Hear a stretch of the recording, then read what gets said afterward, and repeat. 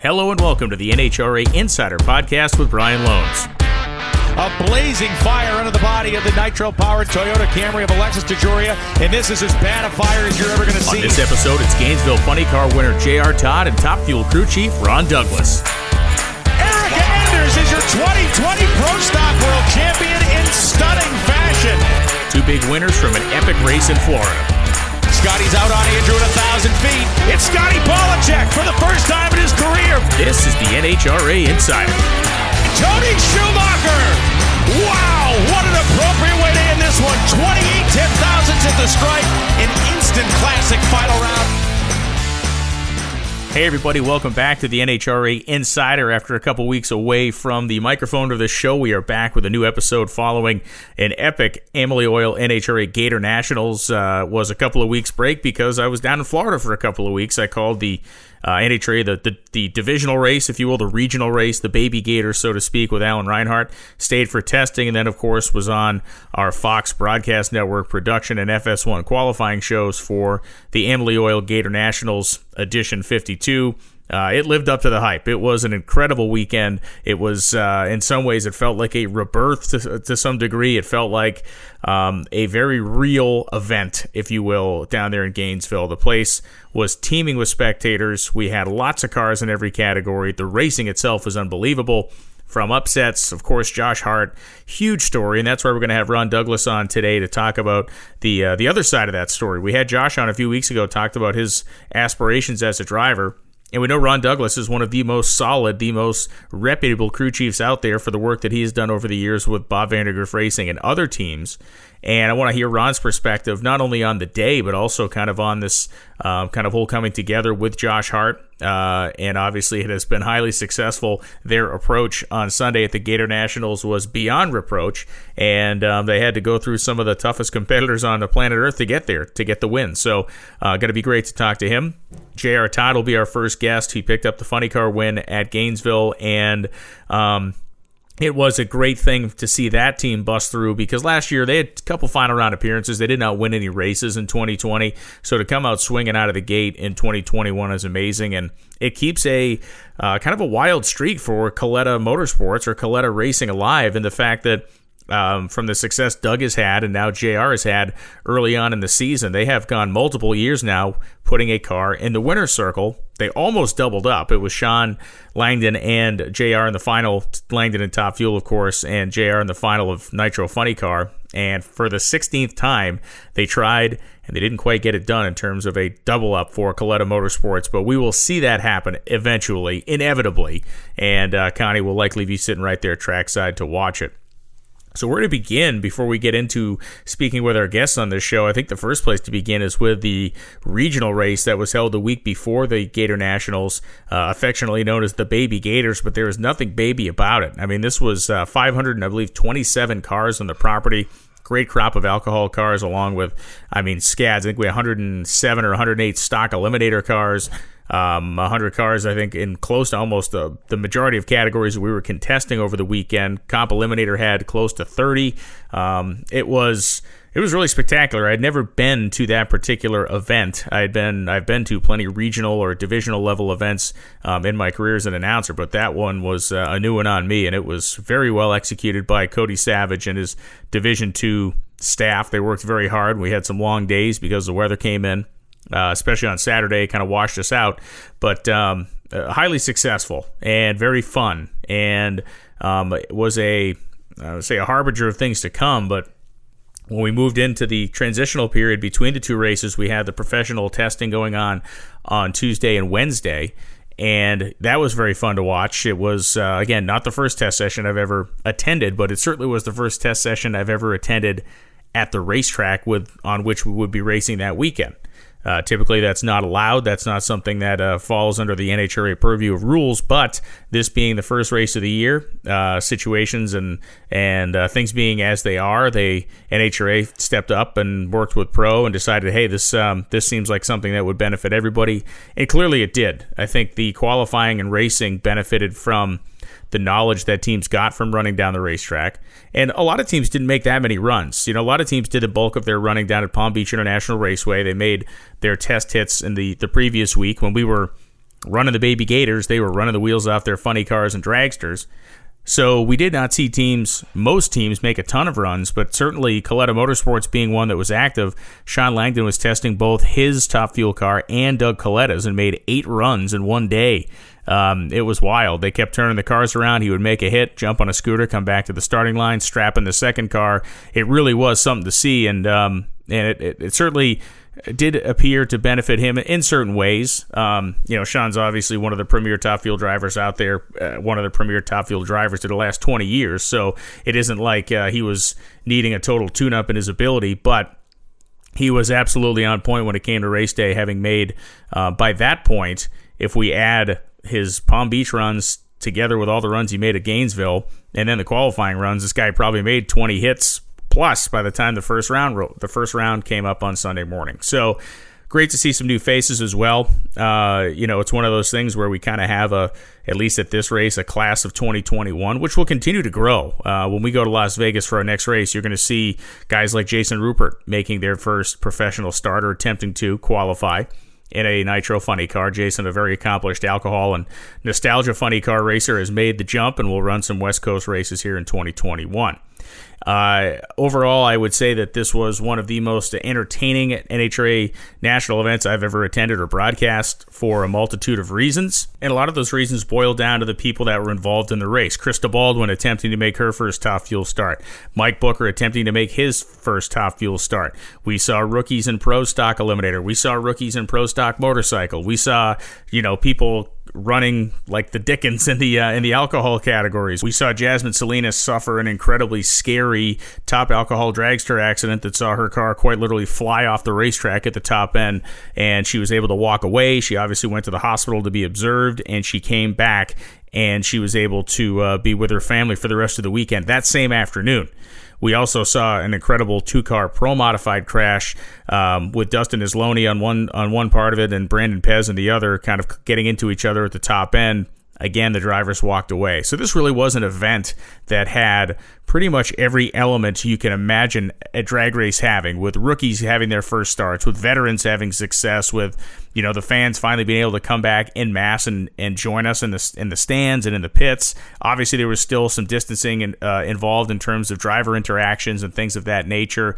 There are still protocols being followed by the NHRA, and there are still things that are different from state to state. So things that are available in Florida may not be available in other places. When we go to Las Vegas in a few weeks, I have the feeling that we'll have a crowd restriction on us there, which we had a very limited crowd restriction in Florida, obviously. It may be a little bit more robust, that restriction in Vegas, and that's all going to play out over the next few weeks. So it still very much is a season that will be in some sort of transition for some of it, maybe most of it, who knows, really. It all depends on the reopening schedule of the places we're going. But it is a season that we all approach with a very different mindset than we did in 2020. This is a season less about survival and more about celebration, and I think that's what we saw at Gainesville. We saw a celebration of people coming out and coming to the drag races for the first time in a long time. We saw a celebration of people making rookie starts, a celebration of veterans returning. Of course, John Force Racing, the huge story with Robert Hight, and Brittany Force competing. Brittany was knocked out in the first round by Justin Ashley. Robert Hight had a good run, made it to the final round, lost to JR Todd.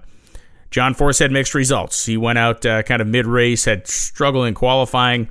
But again, this is a team that was dormant for the majority of a year. They've come back with most of all the same pieces. There's been some changes on the crew side of things, and when you make changes to personnel, there is a learning curve. There is a learning period. So we watched some of that learning period, but we also saw them come back out with incredibly capable cars that qualified. Outside of John, he did qualify well once he got down in the third session, but Brittany and Robert Hight qualified looking just as though they had never ever skipped a beat.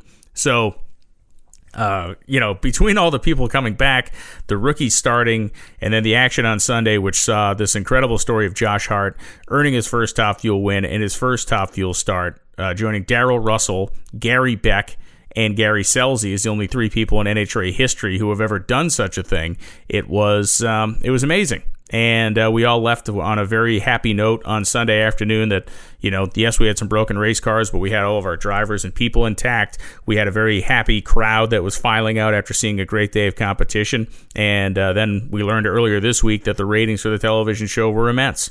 We averaged over 1 million people for the broadcast. We ended up at peak of 1.88, nearly 2 million people viewing as we got to the final round of elimination. So nothing makes anybody smile in any sort of venture, whether it's drag racing or business of any type, than having an opening style success. And that's what we had in Gainesville. And we look to carry that along with all the teams looking to carry their success or perhaps redeem themselves from not having success when we go to Las Vegas in a few weeks. So the good news is we got a few weeks to make some NHRA Insider podcasts to get you all caught up with everything that's going on. We'll talk to some of the people that are planning on making their debuts in Vegas. We'll catch up with some of the people that made their debuts in Gainesville and follow up on all the breaking news and stories of the sport as it really ramps back up to pace. I should mention as well the Pro Stock Motorcycle performance of Matt Smith running 200 miles an hour every single run with effectively no tailwind.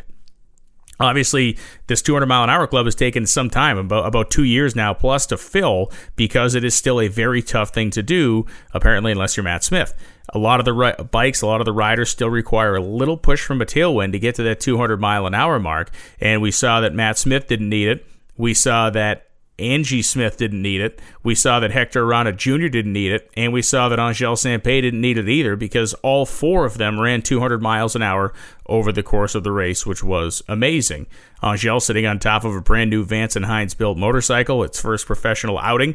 And she lost in the second round to Scotty Polachek. She was 0-15 on the tree and he was 0-02. And there is just some days when it's just not your day. And if you're 15 and the guy leaves on you by 13 hun, you got a problem. And it's not a problem you caused yourself. A 15 reaction time cannot be faulted by any thinking human being.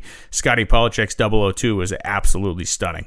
So that's a quick kind of my synopsis from my view out the tower window over the 2 weeks I spent in Gainesville. And it really was great. A fantastic way to start the Camping World drag racing season. A great way to celebrate 52 years of running the Amalie Oil Gatornationals. And with that, let's catch up with our first winner from those Amalie Oil NHRA Gatornationals. Your funny car champion grabbing his first win in the first race of the 2021 season, JR Todd. How you doing, man? Good, Brian. Thanks for having me on. Yeah, man, I understand. I am I'm the caboose on the media day train here. I wouldn't say you're the caboose. You're probably mid-pack. But yeah, it's awesome doing these media tours from my couch or my trophy room. It's pretty new, but it's cool. It's good, man. Hey, listen, congratulations on the win at the Gatornationals. It was what an impressive day. I mean, it was just an impressive weekend, I think, for the entire sport. But man, you guys really shined on Sunday. Yeah, it's funny, starting out in testing in West Palm, we didn't run all that well. We made some okay runs, then go to Gainesville and run there on Wednesday and made some decent runs. Just kind of Todd and John was like, hey, we just need to go down the track and start from there. So we did that, and I think that kind of helped ourselves there on Sunday. We qualified okay, just missed it on the hero run there Saturday evening. Which kind of bummed me out. I'm like, oh man, here we go, missing our shot to throw down. But it definitely it worked out on Sunday because those warm temperatures and warm track. It seems like that's when those guys shine for sure. Yeah, I mean it was it was an entertaining day as well. It was like it required. I think it required one of those like in drag racing, like a team style win. There were rounds where the tune-up was absolutely perfect, and there were rounds, of course, in the final where you had to step up and kind of do what you do behind the wheel. So there can't be a much more, I guess, satisfying Sunday to have where everybody feels like they contributed to pulling the weight.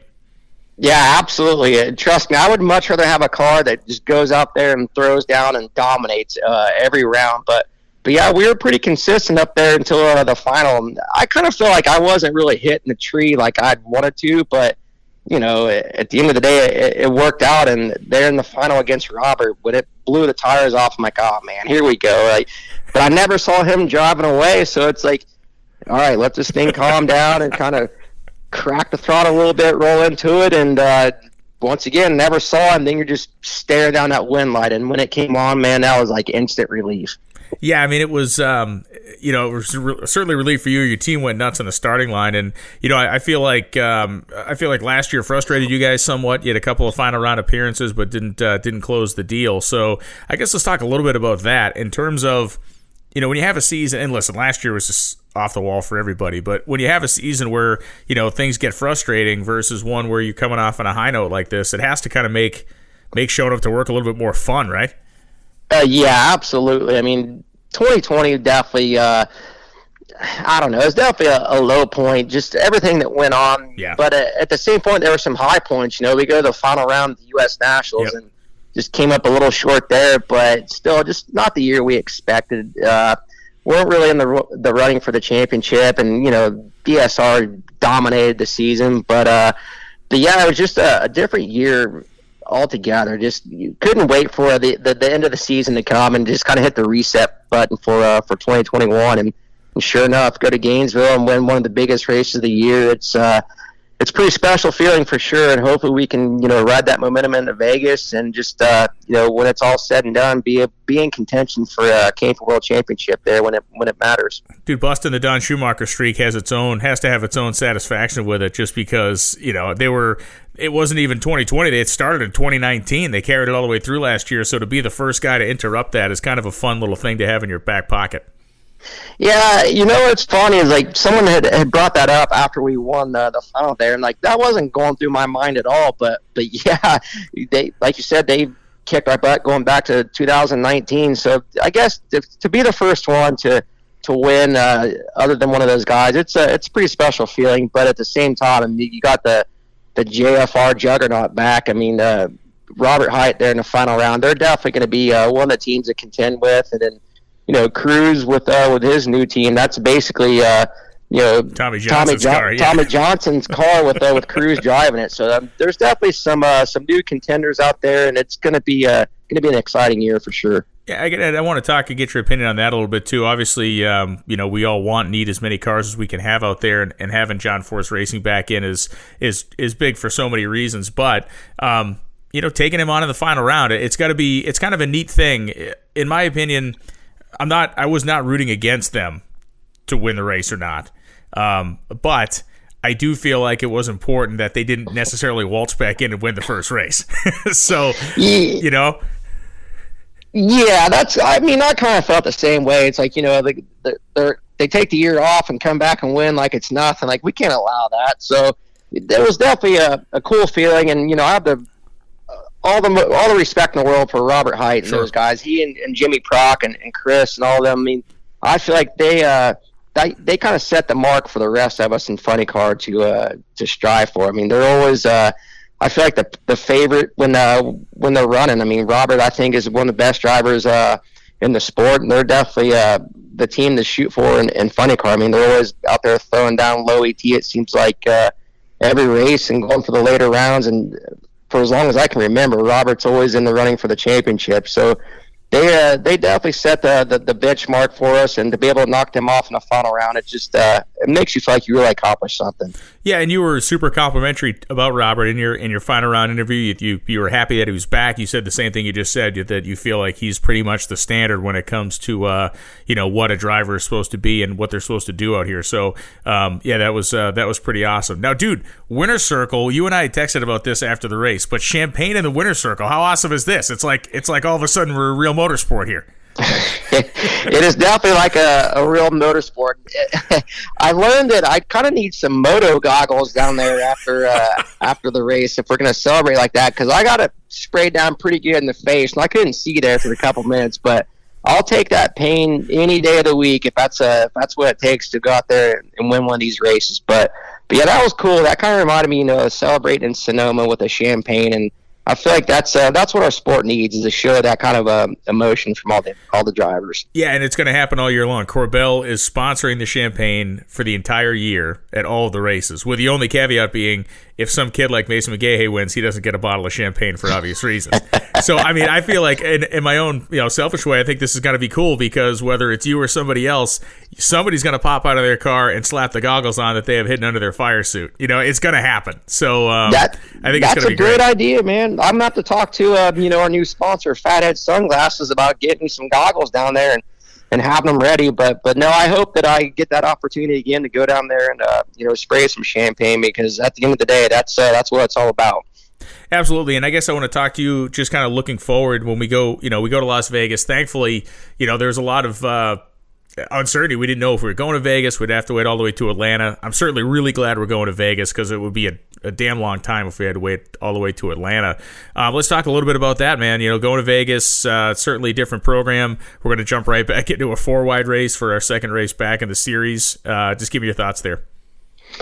Yeah, going back to 4-wide, I always kind of, play it off like I'm not a big fan, but I can't do that just because of the success that we've had at that track and the 4-wide event. And it's been a while since we've gone 4-wide, so that's pretty exciting. I mean, it's a bummer that, Pomona got moved, but as long as that fits in somewhere in the schedule with fans in the stands, I'm all for, moving these races around and making them happen. But yeah, 4 weeks off or however long it is, it's going to be a long time, but I'm looking forward to getting to Vegas, and hopefully we can go 3 rounds out there and spray some more champagne and do some celebrating. Yeah, and looking into the short-term future, obviously Atlanta appears to be in good shape. They moved that to May.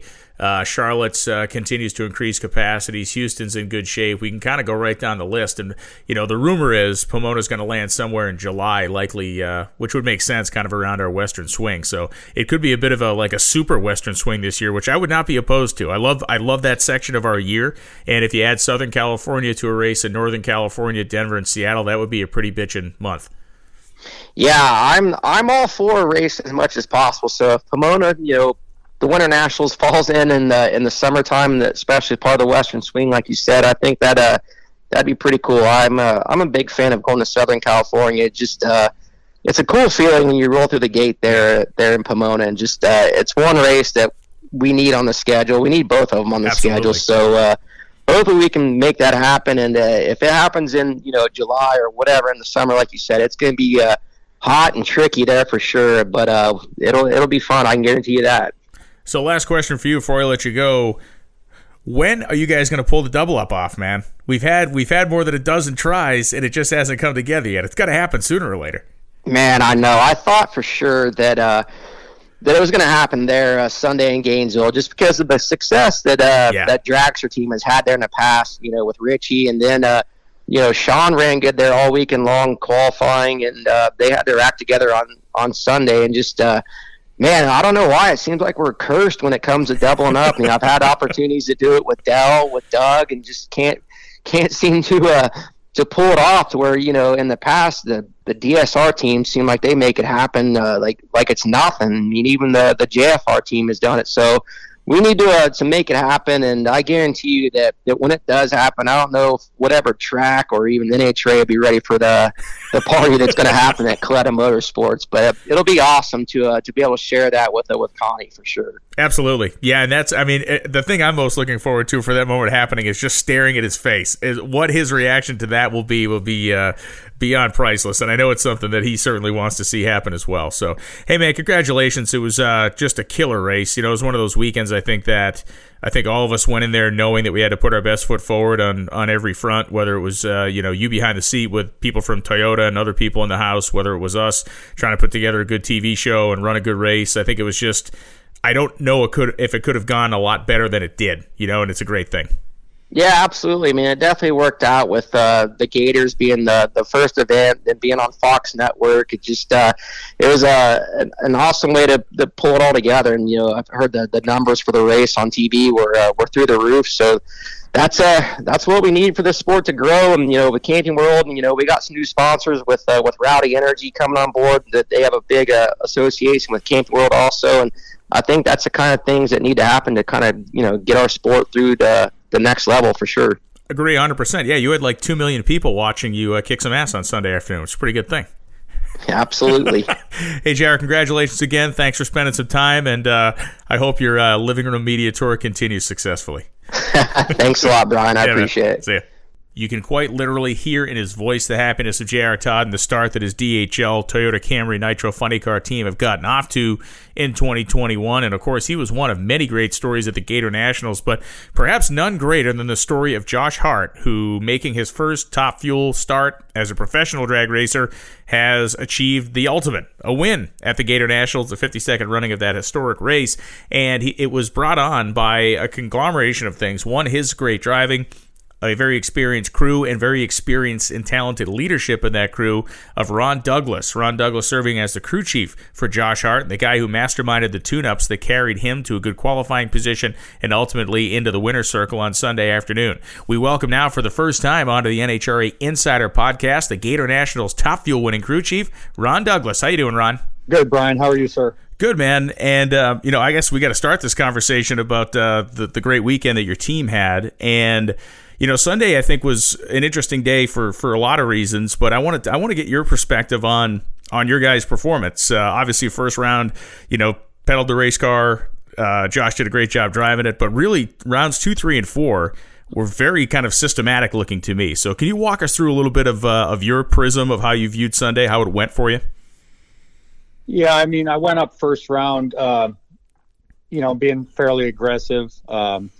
And, that clearly didn't work out, for us. We were fortunate enough to get the round win, but it just kind of made me go back to the trailer and just kind of regroup. We had smoked the tires on Q4 also, or, the last qualifying session also. And smoking the tires twice in a row like that, I just said, we need to regroup here and get back to basics kind of. And I just put the thing in hot track mode, so to speak, and the rest of it went pretty well. Yeah, I mean, it repeated very nicely in the low 80s and varied only by a couple hundredths over the last 3 rounds of competition. So was it effectively the same tune-up for 3 rounds, or was it effectively picking away at it a little bit for each of those 3? No, it was pretty much the same. We always do small adjustments as the track temperature increases and things like that, but this would be a great opportunity for me to just say that, the crew, putting the car together the same every time and having the parts prepared as well as they do is a paramount to having it be able to be repeatable like it was. So hats off to the team and the driver. And speaking of that crew, this is a group of guys that you have very close to your heart, right? I mean, these are not some random hires. Everyone that's on this crew is somebody that you have worked with and have really selected to do their job, right? Yeah, they're guys I've worked with in the past, and what makes it kind of unique is, right now I'm the only guy on the payroll, so to speak. Like those guys are all back at their normal jobs, normal lives. They're spread all over the country. And, when it comes race time, then we get them in there for the weekend and they do their job. They're as good a team out there. It's just that during the week they have regular jobs, so it's, they're fantastic. They really are. Yeah, and it's we've talked about this a lot, kind of over the course of time on the show and everything else. But it's like you can have it's like being a chef. You're coming up with a recipe, but unless you have people in the kitchen that can actually execute the dish, it's worthless, right? So when it comes back to being able to make that car repeat like it did 3 times in a row, it's effectively them being flawless, and it's amazing to watch. Well, yeah, flawless is a good word for those guys, and I appreciate you throwing that out there because I don't want to gush too much about them. They'll get big heads, But no, they really are great, I really can't say enough about them. We're just looking forward to working together again in Atlanta. It is, it's funny because it's 2 sides of the same coin when we talk about this victory, because it is on one hand incredible that it's Josh's first start as a Top Fuel racer, but on the other hand, maybe we should have seen it coming. I mean, this is a guy who's won the U.S. Nationals multiple times. Obviously, you have stacked up dozens and dozens of national event wins in your career as a crew chief for some of the biggest, most successful teams in the history of the sport. So I guess from the Ron Douglas perspective, or even from the team perspective, do we make too big a deal out of the fact that this was, Josh's first start? Should we have not made that big a deal out of it? Because in retrospect, I'm thinking maybe we blew this out of proportion. I don't know. Well, you know what? We're not going to blow it out of proportion on our end because, that I don't want to be cliche, but we went there to win, and from my standpoint, like what we had was the team that I'm used to, a race car that I'm used to, and we just had a different driver. And, he showed us and everybody that he's more than capable. So, yeah, it really wasn't much different to any of us other than we had, a different guy sitting in the seat. Yeah, it is, and from a perspective of the guy being local to the racetrack and adding his name to a very short list of people who have ever won their first professional level start, it added to me anyway, and I think to a lot of people, it added this over the top element to a race that really was already pretty spectacular. I mean, it certainly felt a lot like a real national event as opposed to us just trying to survive through the course of 2020 like last year was. Yeah, it did have more of a normal feel to it. And you bring up the point of Josh being local to that area. Before the semifinals, I was out by the race car and I looked up and, Don Garlitz is standing there talking to Josh. So it's like, it was a real reminder of where we were in the country, Yeah, which made it extra cool. Oh no, it's spectacular. And it's like, it's having the Pope come over and bless your stuff. Yeah, it really is awesome. Let's talk a little bit about why this is a good fit for you, why this is a good fit for Josh. To me, Josh is a really impressive guy. I had him on this show a few weeks ago, and he's done this, at least in my estimation, the right way. He's not waded in too quickly. He certainly has a vision of where he wants his program and his team to be. Why is this a good fit for you as well?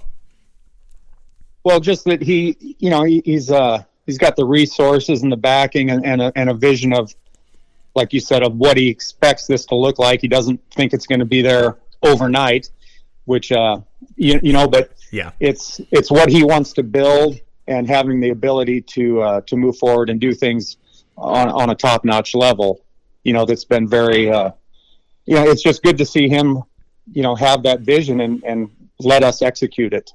Yeah, and he often references the Torrance team, which is obviously a great model to follow, which is obviously something that everybody in this sport's been trying to emulate and or beat over the last couple of years, and most of the time unsuccessfully.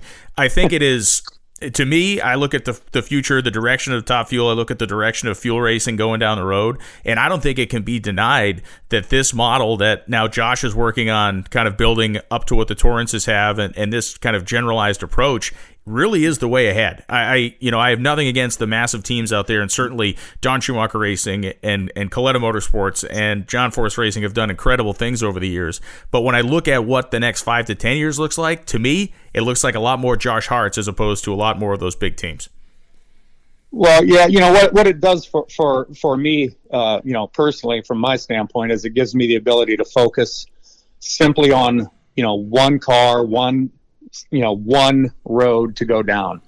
And, the bigger teams, that you mentioned, the multi-car teams, they have fantastic resources and a lot of help, within the organization for themselves, but also it can, from time to time get a little distracting. You can veer off course, and, for us and the way that I like to operate, just the simplicity of, focusing on one car, one team, and just, narrowing in on that has been beneficial for us so far. Yeah, it certainly looks like it. And obviously, you said you have familiarity with the components being used and the parts and pieces. Now, my understanding is that was not the chassis that was not the chassis that Jordan Vandergriff had raced in the past. Is that correct? The chassis that you guys are using? Yeah, that's correct. So, I just would like to maybe bring up Bob Vandergriff and all of this, because, Josh bought that operation from Bob Vandergriff, who, obviously I'd worked for the last 5 years. And, so those components and all that is stuff that I was very familiar with, which, narrowed our learning curve up a lot. That particular chassis is one that, Sean Reed drove some races for us at BVR last year. And, in 2019. So that's the chassis that he had driven. It's a freshly front and back halved from the fine people at Morgan Lucas Fabrication, nice, here in Brownsburg. And so it's a nice unit, man. It's a nice car. It's got good stuff on it. And that's been paramount to our early success, is the familiarity. When you look back over your career, and obviously a career that continues to garner you success and the people you work with success, I'm interested in some of the lessons that you're able to take with the people you worked with. You worked very closely with Dick LaHaye. You know, for instance, is there anything that you do in your job today, or the way you approach your job today, that you take from those days working with a guy like Dick LaHaye? And if so, what is it? Well, I'll tell you what. One thing that pops into my head is not a very exciting racing kind of a story, but there's a gentleman, that helps our team. His name is Doug Wilson, and he does a lot of different things, on the car and around the car. Not the least of which is our tires. But he also takes really good care of the equipment. Like, he's the truck and trailer, generator, maintenance guy. And I put a premium on that because of something Dick LaHaye taught me way back. He said, everybody wants to win the race, but you can't win if you don't get there, which was a lesson in take care of your equipment. Take care of the trailer, make sure it's all maintained so you don't have problems on the road and get stuck somewhere. And that's one thing that, that Dick brought up. But I've worked with so many great guys, Jim Brissett, Ed McCulloch, Coyle, Bernie, Medlin, Jimmy, Dickie Venables. There's just been so many guys, that I've had the pleasure of working with over the years that, you try to take a little bit of something from everybody, and hopefully I can pass a little of that on to others, as I'm continuing this, and, you just try to make a difference. Yeah, and I think, what is so interesting to me is, like, each one of those guys you mentioned, different personality types, different approaches, and yet all winners in their own right, which is, I think, at the end of the day, it's a very fascinating thing about drag racing, especially when we talk about, Nitro Funny Car or Top Fuel, where, you can really look at things from 180 degrees out from another guy and yet still be successful. And I think that's a really, really interesting part of our sport.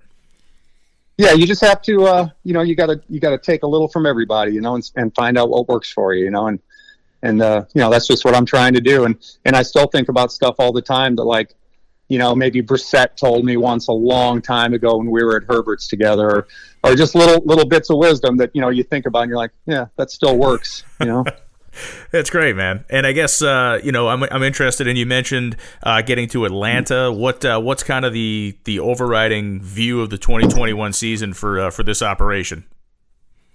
Well, Josh has handpicked some events that we're gonna those are on our schedule, and we'll be have the availability or the ability to pivot a little if need be. Okay. And make some changes, but right now we're just hyper focused on getting the car serviced, getting all the parts and pieces put back together, getting new stuff ordered, and being ready to go, when it's time. Well, man, I appreciate you taking the time, Ron. It was a great day for your team. It was a great day for, I think, the entire sport on Sunday. We had a massive television audience watching. About 2 million people were watching Josh collect his first win. And I think if Josh had thought about that, the 26 light may have been distracting, but he wasn't distracted at all. He crushed it in the final round, and certainly the place went crazy for the hometown guy. So it was a really, really neat way to finish the race, and I congratulate you and the entire team. Yeah, thank you. And yeah, I do want to say I've taken lately, I've come to calling him the kid. I don't know why, but yeah, the kid did a great job driving the car. And listen, I'd be remiss if I don't get to mention, I don't talk too much, but I have to thank my right-hand man, Dave Gatterell. He's been down, in Florida with me most of the winter, getting this stuff put together. He's fantastic. And then I got to say hi to Phil Hartman, Chris McNichol, Matt Madden, Scott Seasing, John Ferguson, Jason Van. I mentioned Doug Wilson and Chris Heggie also. Thanks to you guys. You guys make me look good. Well, that's awesome, man. And listen, the sign of good leadership is certainly knowing and appreciating the people that work for you. And you got an incredibly loyal and talented crew there. And I look forward to seeing you guys at Atlanta, man. It's mixing it up again with everybody else. I can't wait to see what's next. Okay, Brian. Thanks, man. Thanks, Ron. So if you did not know Ron Douglas, now you do. Great guy and a great crew chief, and somebody that has a lot of amazing runs and a lot of amazing weekends left in this sport. And it seems as though he and Josh Hart really do have a unique and awesome bond together. They have a good vision of what this team's going to look like going forward. And I, for one, cannot wait to see what type of success they are continually able to drum up out there, and how they are able to make themselves a factor going down the road here in the world of NHRA Camping World Drag Racing. Thanks for listening to this return episode of the NHRA Insider podcast after the NHRA Amalie Oil Gatornationals. It was great. We will continue telling Gatornational stories, and we'll open up the floor a little bit over the next couple of weeks as we prepare to go 4-wide drag racing for the first time in a long time at the Strip at Las Vegas Motor Speedway. It is going to be great. Make sure you go and visit any of your local NHRA-sanctioned drag strips if they are open this time of the year. Tracks around the country, some of them, of course, in the northern climate still locked up, but a lot of the racetracks down in the southern part of the country open and running for business. Whether it's Test and Two Night or anything else, showing up and hanging out at your local NHRA-sanctioned drag strip is always a great idea to help support the grassroots level of the sport. Also, the NHRA Division 7 regional event will be broadcast live on NHRA.TV this weekend, so you can tune into NHRA.TV and watch some Division 7 or Western regional action with alcohol cars and all the rest out at the Strip at Las Vegas Motor Speedway. Alan Reinhart will be on hand to call the action, and you can tune in all weekend long for free on NHRA.TV thanks to great sponsors like Summit, like Jegs, like Weldon Pumps, and like our friends at Strange Engineering. Thanks for listening to this episode of the NHRA Insider Podcast. I'm Brian Lohnes, and I will be back next week with more stories from the inside of the NHRA Camping World Drag Racing Series.